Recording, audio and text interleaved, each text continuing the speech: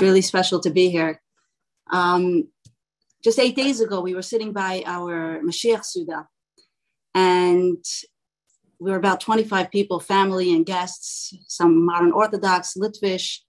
And my brother had this idea to go around and ask everybody what is a concern that they have in regards to Mashiach. And then once they are able to pinpoint a concern that perhaps lessens their anticipation, to respond to themselves, to encourage themselves. And it was very interesting to hear everybody's answers, from the more childish to, I'm worried that I won't be able to have a dog when Mashiach comes, or the answer, I'm scared I'm going to lose some of my personality, or what's the point when there's no struggle, different answers. And it was very interesting. And one of the things, of course, the conclusion was that this is Mashiach, besides for the obvious desire that the Shekhinah should be revealed and we should have the Rebbe with us. This is the reward that the Eibishter has promised us, knowing us with our personalities, with our Nefesh HaBahamis, with our very human self. And therefore, the Eibishter is letting us know that this is the ultimate pleasure, this is the ultimate tainig, this is the ultimate reward, and there's nothing to be worried about. But my sister-in-law was there. She said her personal takeaway, hearing all the concerns and the confusion around Mashiach, is I want to learn more about Mashiach. And this really is exactly the Hayra'ah that the Rebbe said on the days following this groundbreaking, this earth-shattering Sicha Chav Ches Nissan, where the whole world was scrambling and trying to figure out what could it possibly the Rebbe mean to us, that is up to us, that is giving it to us. What do we do? What does that even translate into? And the Rebbe spoke about in the weeks following very clearly, especially in the Sicha Ezo Derech Yishar Sheyaver Le'Adam Adam on Malchus Shebet Teferes and Svira. The Rebbe said that the most direct path to Mashiach is to learn. Teferes is learning Torah, Torah is Teferes, and Malchus specifically things about Mashiach. And of course, there's so many reasons that learning about Mashiach is the most direct and powerful way to bring Mashiach and to connect to Mashiach. First of all, to know what it is we're anticipating, to get excited about it. And secondly, to start to live more Mashiachdik. When the Rebbe says open our eyes, we have to know what our eyes are meant to be seeing. What's that consciousness of Mashiach? What is the world going to look like when Mashiach comes, and to begin to live that way a little bit more. So the Rebbe says in the Sicha, it was 1971, Yud Al Shvat, and the Rebbe was speaking about a promise that the Eibishter gave Avram Avinu. And Hashem said to Avraham, I will multiply your seed. This is Yitzchak. And the Rebbe asks, right, I'll multiply your seed means, sounds like Avram should have many children, but instead, this is Yitzchak. How does that work? So the Rebbe quotes a medrash, and this medrash that on the day that Yitzchak was weaned by Sarah, they made a big party. There's a big mishnah with all the important people of their times, including Oig, who was a giant that survived the Mabul. He was there as well. And they were discussing that this small child, Yitzchak, is going to inherit the land of Eretz Canaan. And Oig boasted, he said, I, with my little pinky, can crush this child. Nothing. And he was responded to, he was answered, this child, this little baby that you see that you think is so helpless and so trivial, so small, from his descendants will come your downfall. You will fall in their hands, which of course is what happened. And the Rebbe says, back to the question of what does it mean that Yitzchak is a multitude of Avraham Avinu's seed, even though he's a Yachid, he's a one. So the Rebbe says it depends on the Yachid. You could have a Yachid that has tremendous potential and talents and abilities, but they waste it away. They lay on the couch, they sleep. And therefore, what comes of them? Very, very little. They're not actualized. All that potential goes to waste. It's sleeping with them. Or you can have a Yachid, you can have an individual who doesn't have as strong koiches and doesn't have as great talents, but what this person has, this individual has, is yigia. They work on themselves and they toil. And when a person toils, says our Chachamim promise us, yagaita umatzasa. You work and you will find. And the Rebbe always would point out, matzasa, the word you'll find is very precise. It's not yatzakta, you will grasp, or even kibalta, you'll receive. The idea of matzasa is the idea of a metzia. It's you come across something, you find it. It's so exciting. It's unexpected. That when a person puts in effort and work, of course, in something in the realm of holiness, of bringing light into the world, what the Eibishter blesses, that they have a matzasa. Matzasa means that the results, the fruition, the influence is so much greater, is disproportionate to the amount of effort that they put in. And this is a very unique bracha, the Rebbe says, that the Eibishter gave to the seed of Avram, to Yitzchak, that all of us possess.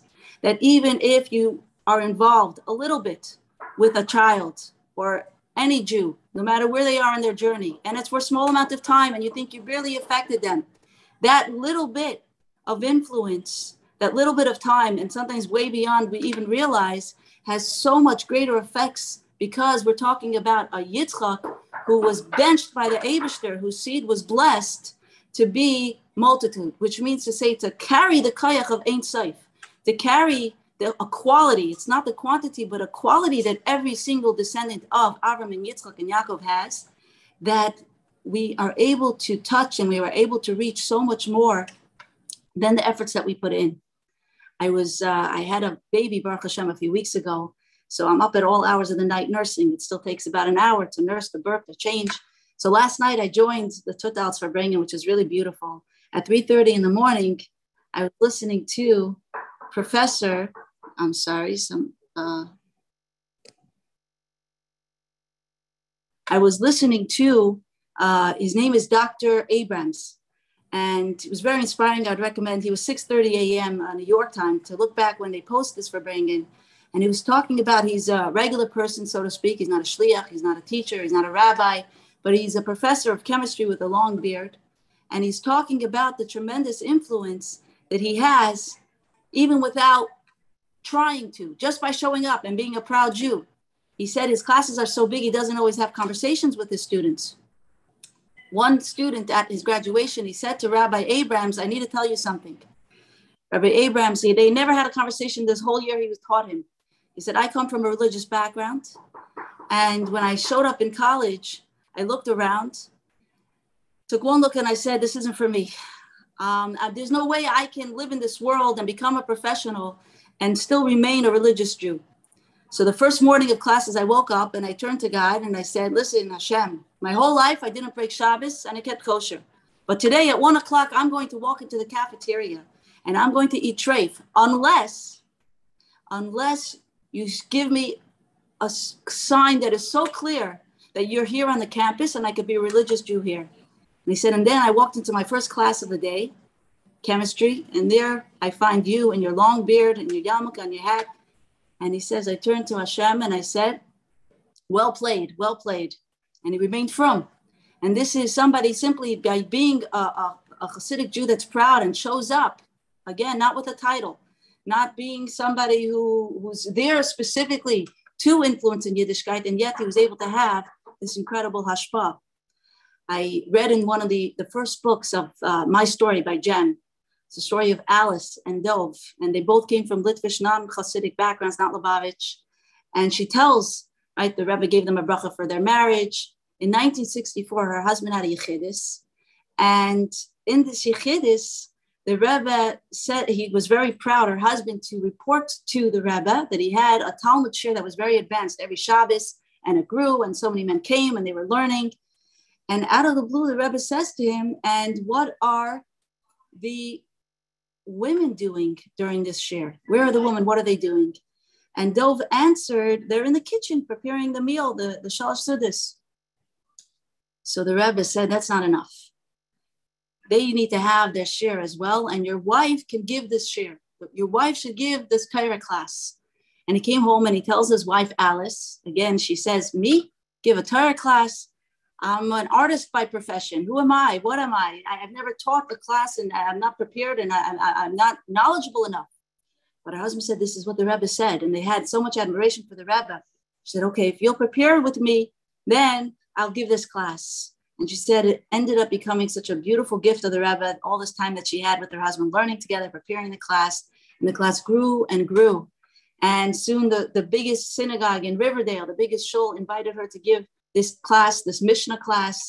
And it's 40 years later, and she said even her daughter grew up and gave classes in Israel, and her grandson was learning Mishnah. All this tremendous ripple effect that came about because the Rebbe says to her husband, your wife, who didn't know it at the time, has it in her to have this incredible impact that would create tremendous ripple effects l'deri deris. This is what it means. The Rebbe says that every one of us has in us Zera Yitzchak, that the Eibishter bench, that it's a multitude of seed. It's a quality of Zera that is so much greater than we even recognize within ourselves. And every one of us has this power. Recently, I heard this really beautiful story at a Shevet Brachos, very short, but it really touched me. Rabbi Zalmanov from Queens, he was at a Shevet Brachos of his daughter, and he shared that when he was a boy, he sent for Yud Aleph Nissan a gift like thousands and thousands of other Yidden. And he sent a mitzvah tank that he built out of matchboxes. And that was his gift to the Rebbe. A lot of time passed, maybe a couple of years even, and it was his bar mitzvah. And by bar mitzvah at that time, he was still able to have a yichidus with the Rebbe.